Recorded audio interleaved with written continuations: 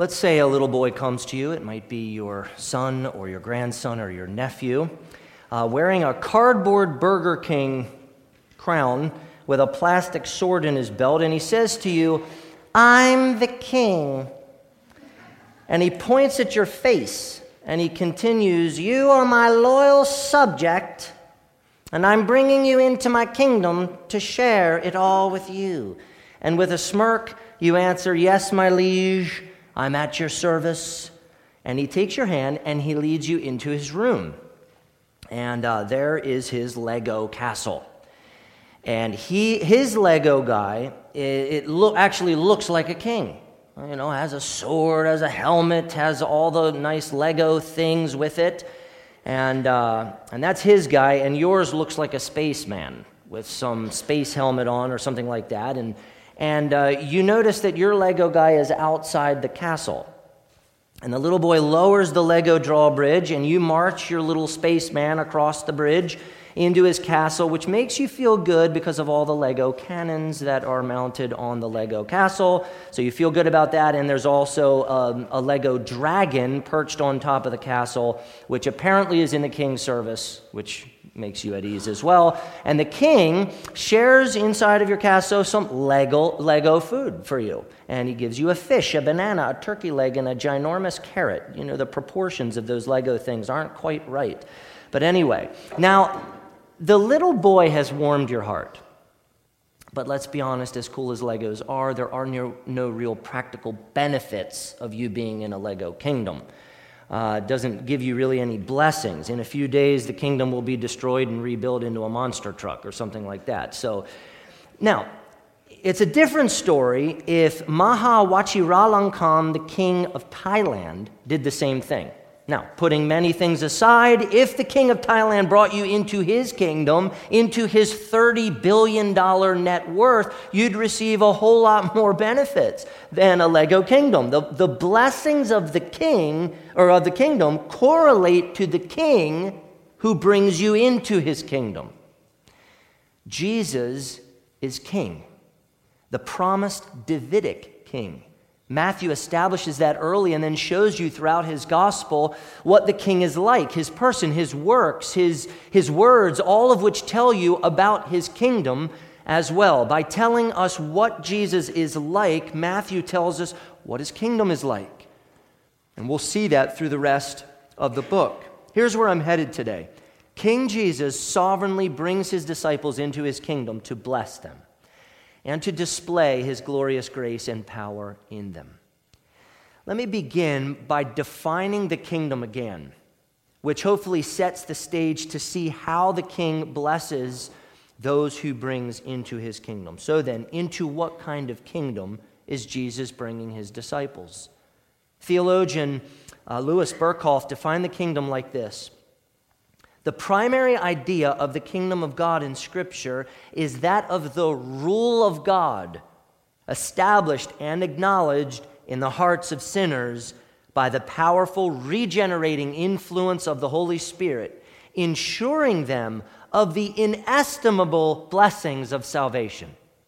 What's Berkhoff saying? He's saying that the kingdom of heaven is God's reign and God's rule in the hearts of his chosen people. God establishes his reign and rule in sinners' hearts by regenerating them by the Holy Spirit. And by bringing his reign and rule to his people's hearts and lives, God ensures them, his people, of the unfathomable blessings of his salvation. Berkhoff continued, the present realization of it, talking about the kingdom of heaven, is spiritual and invisible. Jesus took hold of this eschatological concept and made it prominent in his teachings. He clearly taught the present spiritual realization and the universal character of the kingdom. That means the kingdom is now in our hearts and lives, in the hearts and lives of God's people who are from the nations. And Berkhoff continued, moreover, he himself effected that realization in a measure formerly unknown and greatly increased the present blessings of the kingdom. At the same time, he held out the blessed hope of the future appearance of that kingdom in external glory with the perfect blessings of salvation. So Berkhoff was saying that the kingdom is now and is spiritual and invisible and for all the nations, and Jesus brought that spiritual and invisible kingdom in a way that was formerly unknown. Excuse me. On top of this, Jesus increased the blessings of the kingdom in this life for his people, and he even promised the future consummation of his kingdom in external and physical glory, where the blessings of the kingdom will be perfect and absolute for the eternal enjoyment of his people. This happens at the return of the king. So far, Matthew explained the royal ancestry of the king, the birth and arrival of the king, the baptism or ordination of the king, the temptation and righteousness of the king, and the beginning of the preaching ministry of the king. Matthew goes from Jesus preaching, "Repent, for the kingdom of heaven is at hand," to Jesus choosing his disciples, his 12 disciples. Now, why? Matthew first gets our minds on the coming of the kingdom, then progresses us to the king who brings people into his kingdom to bless them. And Jesus began with the 12 disciples to whom he would give the keys of the kingdom of heaven. Jesus was securing his kingdom ministry for after he returned to the Father. I want to draw your attention to three main things in verses 18 through 22 in order to help you better understand the king and the blessings of the king's kingdom. Number one, King Jesus chooses his disciples. Number two, King Jesus changes his disciples. And number three, King Jesus charges his disciples. These points apply to those men that he chose and appointed to the office of disciple, and in a similar way, not the exact same way, but in a similar way to us today, to us believers today. Number one, King Jesus chooses his disciples. In those days, disciples chose their rabbi, and Jesus broke that pattern. Verses 18 through 22 make it clear that Jesus chose the disciples that he wanted. In John 15, verses 16 and 19, Jesus told the 11 disciples in the upper room, "You did not choose me, but I chose you and appointed you that you should go and bear fruit and that your fruit should abide. I chose you out of the world." Jesus chose the disciples he wanted and appointed them to bear fruit. They didn't seek the kingdom. Jesus brought the kingdom to them, and he worked it in them. That's sovereign grace. Verse 18 says, "While walking by the Sea of Galilee," which was a beautiful scene. Look it up online. It's just beautiful there. "He saw two brothers, Simon, who is called Peter, and Andrew his brother, casting a net into the sea, for they were fishermen." Verse 21 adds, "And going on from there, he saw two other brothers, James the son of Zebedee and John his brother, in the boat with Zebedee their father, mending their nets, and he called them." Jesus chose and called the disciples he wanted. Not Pharisees, not Sadducees, not high priests, fishermen, to display his glorious grace and power in them. The term kaleo, or called, in verse 21 is frequent in the New Testament. It's used over 148 times. It can mean calling out to your friend. "Hey, Hubert!" You call out to your friend Hubert. Does anyone have a friend Hubert? Maybe there's a Hubert here today. We welcome you. Or it's like that really creepy guy from Chitty Chitty Bang Bang, if you've seen it. "Here we are, children. Come get your lollipops." It's coming. It's inviting. Kind of a creepy analogy, I know, but go with it. It's physically a call to come. It can even refer to God's universal call of the gospel, a call for the nations to come to Christ. But kaleo also refers to God's effectual call. God's effectual call is the call to come to Christ, which is always successful. It produces God's intended effect of salvation. And this is the sense of the word call in Romans 8:30, where Paul says, "And those whom he predestined, he also called," the same word. "And those whom he called, he also justified. And those whom he justified, he also glorified." God's universal call of the gospel is for everyone, but God's effectual call, the call that actually brings people to salvation, is for his elect, his chosen people. And we know this from Romans 8:30 because all those that God predestines are called, and all those who are called are subsequently justified and glorified.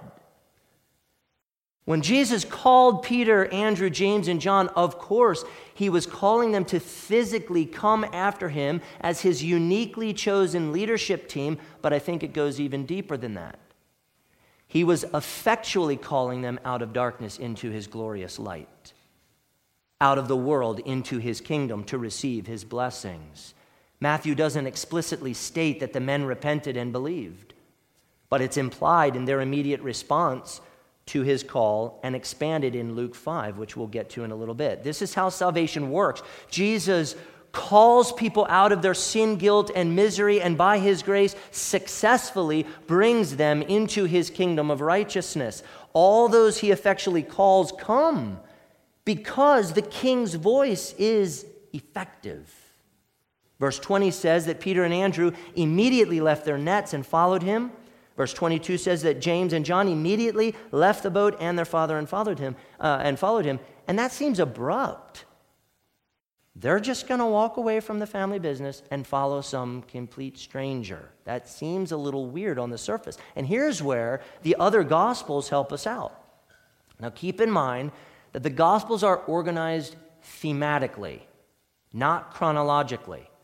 Not always chronologically. So it requires some careful thinking to get the chronology straight here. Peter, Andrew, James, and John had encountered Jesus before he called them to be his disciples. Listen to what happened in John 1:35-42, before Jesus called them to the office of disciple. The next day, again, John the Baptist, was standing with two of his disciples, and he looked at Jesus as he walked by and said, "Behold, the Lamb of God." The two disciples heard him say this, and they followed Jesus. Jesus turned and saw them following and said to them, "What are you seeking?" And they said to him, "Rabbi," which means teacher, "where are you staying?" He said to them, "Come and you will see."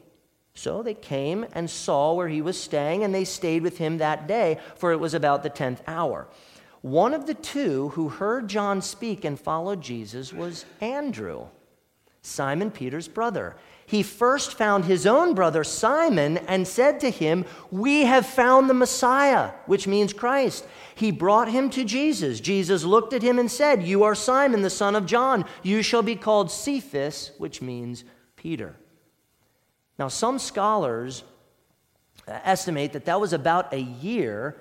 A year had passed from this point in John 1 until Jesus chose and calls his disciples in Matthew 4. I don't know the exact time. Jesus wasn't a stranger to them. They were already thinking, this is the Messiah. The Messiah has come. And this helps us understand their immediate response in verses 18-22. Verse 19 says, "And he said to them," said is actually present tense. Here he's doing it again. Matthew again uses the present tense to draw us in and to emphasize what Jesus says. Jesus says to Peter and Andrew, and this is the focal point, "Follow me, and I will make you fishers of men." One time I was in seminary, and I was standing outside the main classroom while class was going on, and I was talking, no surprise there. And while the class was in session, the professor actually came back through to the doorway, and he looked at us and said, "Shh," right in the middle of the class. I've been shushed my entire life. My mouth gets me in problems. And so what that's called is an interjection. And so that little shh means be quiet. It's a command. Keep your mouths shut. All right? Follow is an interjection, which more literally means come. It's a command, come. And Jesus added the prepositional phrase, "after me." Jesus commanded these four men to come, and they came. Now, what's most amazing about that?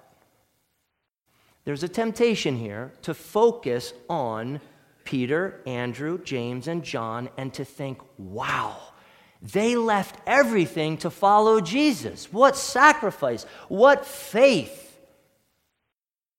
Well, I think that's right to think. However, there's something bigger to see here, the power and effect of Jesus. Jesus came to them. Jesus chose them. Jesus called them. Jesus brought them into the kingdom. And Matthew is emphasizing the authoritative and effective command of Jesus. One source said, quote, Jesus did not simply invite these men, but commanded them to be his disciples, end of quote.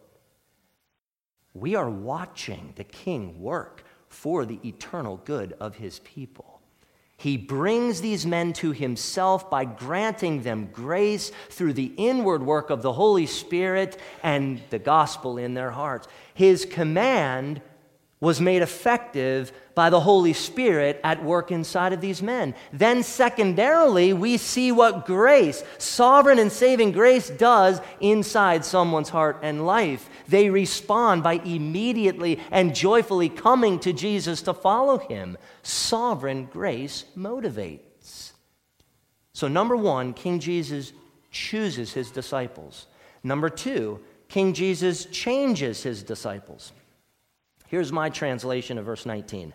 Come behind me, and I will make you fishermen of men.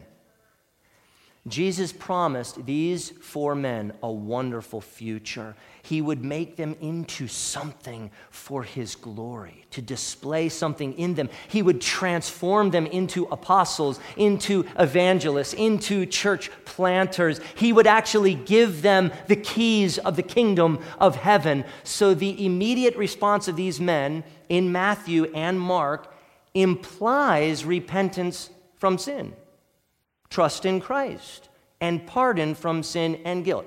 Now, this week, a wonderful Bible scholar that I deeply respect gave me some insight on this. He's done much work in the Gospels, and his name is Pastor Tim Nichols. And Tim texted me this week this helpful thought. Let me read it for you. Mark compresses repentance and forgiveness so closely together that in calling the fishermen, it is assumed their call included repentance and forgiveness. Luke's gospel spaces them far apart for Christological themes, and so finds it necessary to explicitly include repentance and forgiveness, a multiple note throughout Luke 5. Matthew follows Mark's compression, so the calling is abbreviated.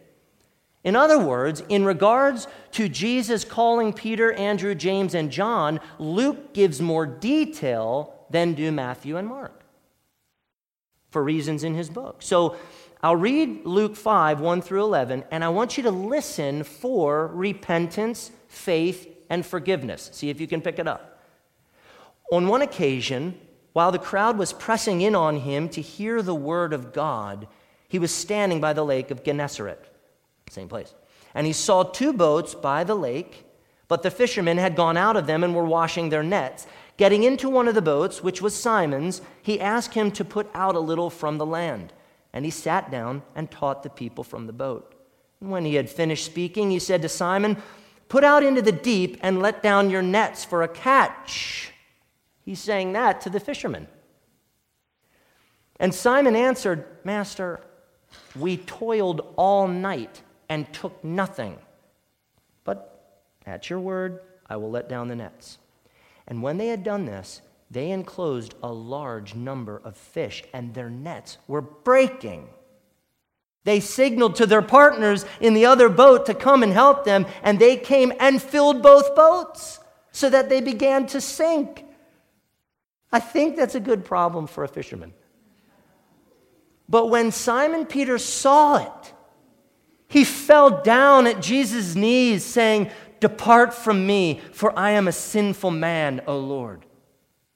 For he and all who were with him were astonished at the catch of fish that they had taken, and so also were James and John, sons of Zebedee, who were partners with Simon. And Jesus said to Simon, "Do not be afraid. From now on you will be catching men." And when they had brought their boats to land, they left everything and followed him. Jesus is so kind. he did something practical and amazing for these tough fishermen, which pictured their future ministry. He performed a miracle that blessed them practically. He drew tons and tons of fish into their nets by his sovereign power to display his glory, to display his authority. They were astonished and they were blessed. And Peter was so astonished and so blessed at the glory of Jesus that he fell down before Jesus and he confessed his sin and unworthiness. And Jesus, the lover of his soul, tenderly assured him, "Do not be afraid. From now on, you will be catching men, grace upon grace upon grace." That's grace granted through repentance and faith. And they didn't know the depths of the meaning of fishermen of men. What would that turn into be? They didn't know that whole picture. But as we keep reading Matthew, as we keep reading the Gospels, as we keep reading Acts, we understand what that meant. Jesus changed fishermen into apostles, into preachers of the gospel of the kingdom of God, into church planters, into the foundation upon which the household of God is built, Ephesians 2. He changed them and gave them the keys of the kingdom. Through their preaching and through their writing, others would come into the kingdom. Fishermen changed and compelled by the glory and grace of Jesus. Jesus' statement, "Come behind me and I will make you fishermen of men," was a glorious promise of transformation. A transformation that would showcase the glorious grace and power and blessing of God in the fishermen.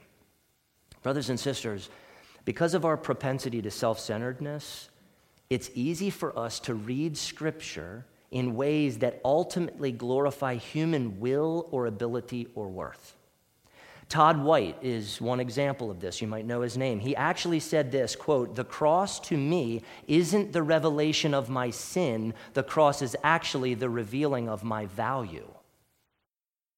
That's a bizarre interpretation of the cross. Satan wants people to hear Scripture as a story about their will, a story about their ability, a story about their desires, and a story about their personal worth. Rob Bell's short film series, Pneuma, is another example of this. The films are very, very well done. One film is titled Dust, and in this film, Bell gives good background info on ancient rabbis and their disciples, and he recounts two biblical events, Jesus calling his disciples and Peter walking on water. Then Bell twists the Scripture. Listen to what Bell said at one point in the film, and he's talking about Jesus' call of his disciples and Peter walking on water. Bell says this, "What he's really saying is, I think you could do what I do. I mean, he's saying you can be like me." Now, I always assume that Peter doubts Jesus, but Jesus isn't sinking. Who does Peter doubt? He doubts himself. He loses faith in himself that he can actually be like his rabbi. I mean, Jesus wouldn't have called him if he didn't think he could be like him. Jesus even reminds his disciples of this at one point. He says to them, wait. You didn't choose me, I chose you. The rabbi doesn't choose you unless the rabbi thinks that you can do what he does, that you can be like him. I mean, all my life, I've heard people talking about believing in God, but God believes in us, in you, in me. I mean, faith in Jesus is important, but what about Jesus' faith in us? I mean, he must have faith in us because he leaves it all in the hands of these disciples. Jesus has faith that you can follow him and you can be like him. He believes it. Saints, that's not true. That's not true. That's twisting God's word into self-importance and moralism. Jesus didn't choose his disciples because he saw their potential. Yes, of course, they would become like him in many ways, but only because he chose and changed them by his sovereign and saving grace and Spirit. Jesus was confident, don't get me wrong. He was very, very confident, but not in the potential of his disciples, rather in his own power and his own grace at work in his disciples. The message of the gospel is that God takes unworthy and condemned protesters of grace and transforms them into vessels of grace. He chooses and changes the unworthy to show himself worthy in them. I will make you fishermen of men. He would transform them to the praise of his glorious grace. The king brought the kingdom to Peter and Andrew and James and John, and he worked the kingdom in them by his grace. Yes! He worked his reign and rule in their hearts. He chose them, he changed them, and he promised to charge them to display his glorious power and grace. Number 3, King Jesus charges his disciples. And I don't mean he charges them like a bull charges a matador. So kids, that's not what I'm saying, okay? I don't mean that Jesus, takes credit card payment for his trainings. Like the TV real estate investment courses that maybe you have seen from time to time. What I mean by charge is that Jesus appointed the fishermen to an office and he gave them a unique mission. He chose and changed them in order to then deploy them in his kingdom work. I will make you fishermen of men. States that Jesus would deploy them to fish for men, to bring people into the kingdom. And that's what we see happening in the Gospels and in the book of Acts. Jesus said plainly, did he not say this? I will build my church. But he gave the keys of the kingdom to his disciples. He builds it through their ministry. He brings people from the nations into his kingdom, but he chose, changed, and charged his disciples to be the preacher shepherds through which he calls and brings. He would work supernatural grace through the preaching, their preaching of the gospel. In Matthew 28, 18 through 20, Jesus tells his disciples, all authority in heaven and on earth has been given to me. Jesus has supremacy. Jesus is the king of the kingdom. And yet the king charges these men, go therefore and make disciples of the nations, baptizing them in the name of the Father and of the Son and of the Holy Spirit, teaching them to observe all that I have commanded you. And behold, I am with you always to the end of the age. Listen carefully. Their charge as office-bearing disciples of Jesus was to fish for men, and Jesus promised to build the church through their fishing. Now, at this point, preachers might apply this by saying, okay, church, you are chosen, you are changed, and you are charged, so go out, church, and fish for men. But I'd like to just hold off on that, and I'd like to ask a question. Is everyone called to leave everything to follow Jesus in this way? Is the application of this message to do what Peter, Andrew, James, and John did? Now, we need to think carefully here. The answer is yes and no. Okay, the answer is yes in this sense. Yes, regarding salvation, Jesus does choose and change us. In response, true disciples leave their sin and guilt and misery behind. They receive Christ as Savior and Lord through faith, and they follow Jesus with a life of obedience to God's law by the indwelling power of the Spirit. We can't follow Jesus in the exact same way that the disciples did. They were chosen disciples, walking physically with him, but we must follow Jesus in everything in the sense that we joyfully submit to his will in our workplace, in our school, in our family, in our finances, in our sexuality, in our thought life, in our everything. But the answer is also no. Jesus did something unique here in verses 18 through 22. He didn't choose you, he didn't choose me to be one of the 12, did he? That was different. He didn't promise to make you an apostle, not even a preacher of the gospel. He called you to be a disciple in a different way. So should you then hear this message that I have to abandon my family business or whatever to follow Jesus? And the answer is maybe, but probably not. Jesus probably wants you to follow him by being faithful where you are, to serve him well as a fisherman or a salesman or a teacher or a lawyer or a plumber. I think sometimes people feel guilty that they are not in full-time gospel ministry, somehow comparing themselves to pastors or theologians or authors or whatever. and they're like, man, I'm not a missionary. I must not be worth anything then. As if the work that they do every day is not in great service to the king.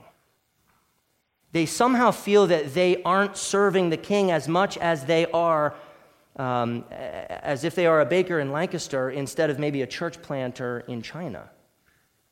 We got to think about that. That's not right. Most people are not called to be pastors. Most people are not called to be church planters. Most people are called to business or law or education or civil service in service to King Jesus. Their work is a calling as well. We all must serve the king with the gifts and opportunities that the king gives us. And I think Calvin helps us keep things in perspective here, and I think he helps us apply this text rightly. It's a long quote, but listen carefully. They teach us that Peter and the other three were not only gathered by Christ to be his disciples, but were made apostles, or at least chosen with a view to apostleship. It is therefore not merely a general call to faith, but a specific call to a particular office that is here described. That's what's going on in this text. Verses 18 through 22 does not describe Jesus calling everyone to faith and discipleship. It's similar, but it's not the same. Certainly these four men were general disciples. They were called by God's grace. They were changed, and they were charged to follow Jesus just as a general disciple. But Jesus called them to a unique office of disciple, an office that he doesn't call you and me to. Calvin continues, the duties of instruction, I do admit, are not yet enjoined upon them, but still it is to prepare them for being instructors, that Christ receives and admits them into his family. This ought to be carefully weighed. Listen closely now. For all are not commanded to leave their parents and their former occupation and literally to follow Christ. There are some whom the Lord is satisfied with having in his flock and his church, while he assigns to others their own station. Those who have received from him a public office ought to know that something more is required from them than from private individuals. In the case of others, our Lord makes no change as to the ordinary way of life.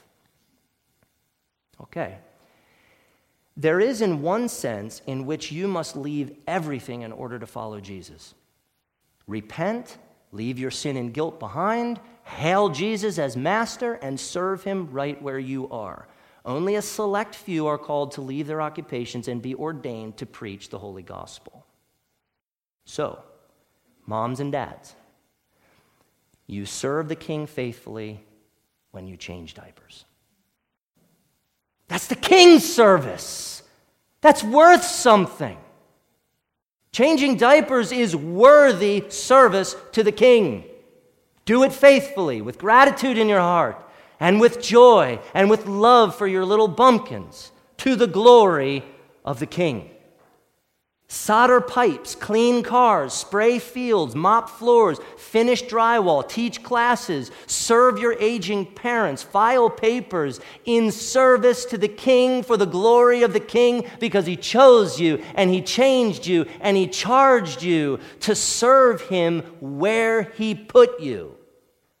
Do your work well in service to the King Jesus, and be ready to testify to the faithfulness of Jesus along the way. Let people know who you serve and how grateful you are to serve him and to be in his kingdom. Saints, King Jesus sovereignly brought you into his kingdom to bless you.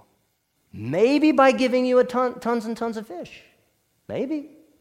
But certainly to display his glorious power and grace in your life. Your work ethic, your respect for your boss, your honesty and your integrity, your kindness to coworkers and customers, your faithfulness in the small tasks, your positive attitude to be there to serve others, your encouragement of others. We need godly people. We need them to help here at church. We do. We need elders. We need deacons. Only a few, more than what we have, but a few. But you know, more than that, God is calling you to take what you learn here and to apply kingdom living to every single area of your life, your marriage, your family, your neighbors, your jobs, your classrooms, your politics, your hobbies, everything. Repent of your sins. Put your trust in Christ. Receive the glorious blessings of his kingdom. Just think of some of them. Forgiveness of sins, the righteousness of Christ, justification, adoption, God's love, God's peace, the Holy Spirit's power in you to help you overcome sin. And let the blessings of his kingdom then compel you to thankful obedience to King Jesus in every single aspect of your life.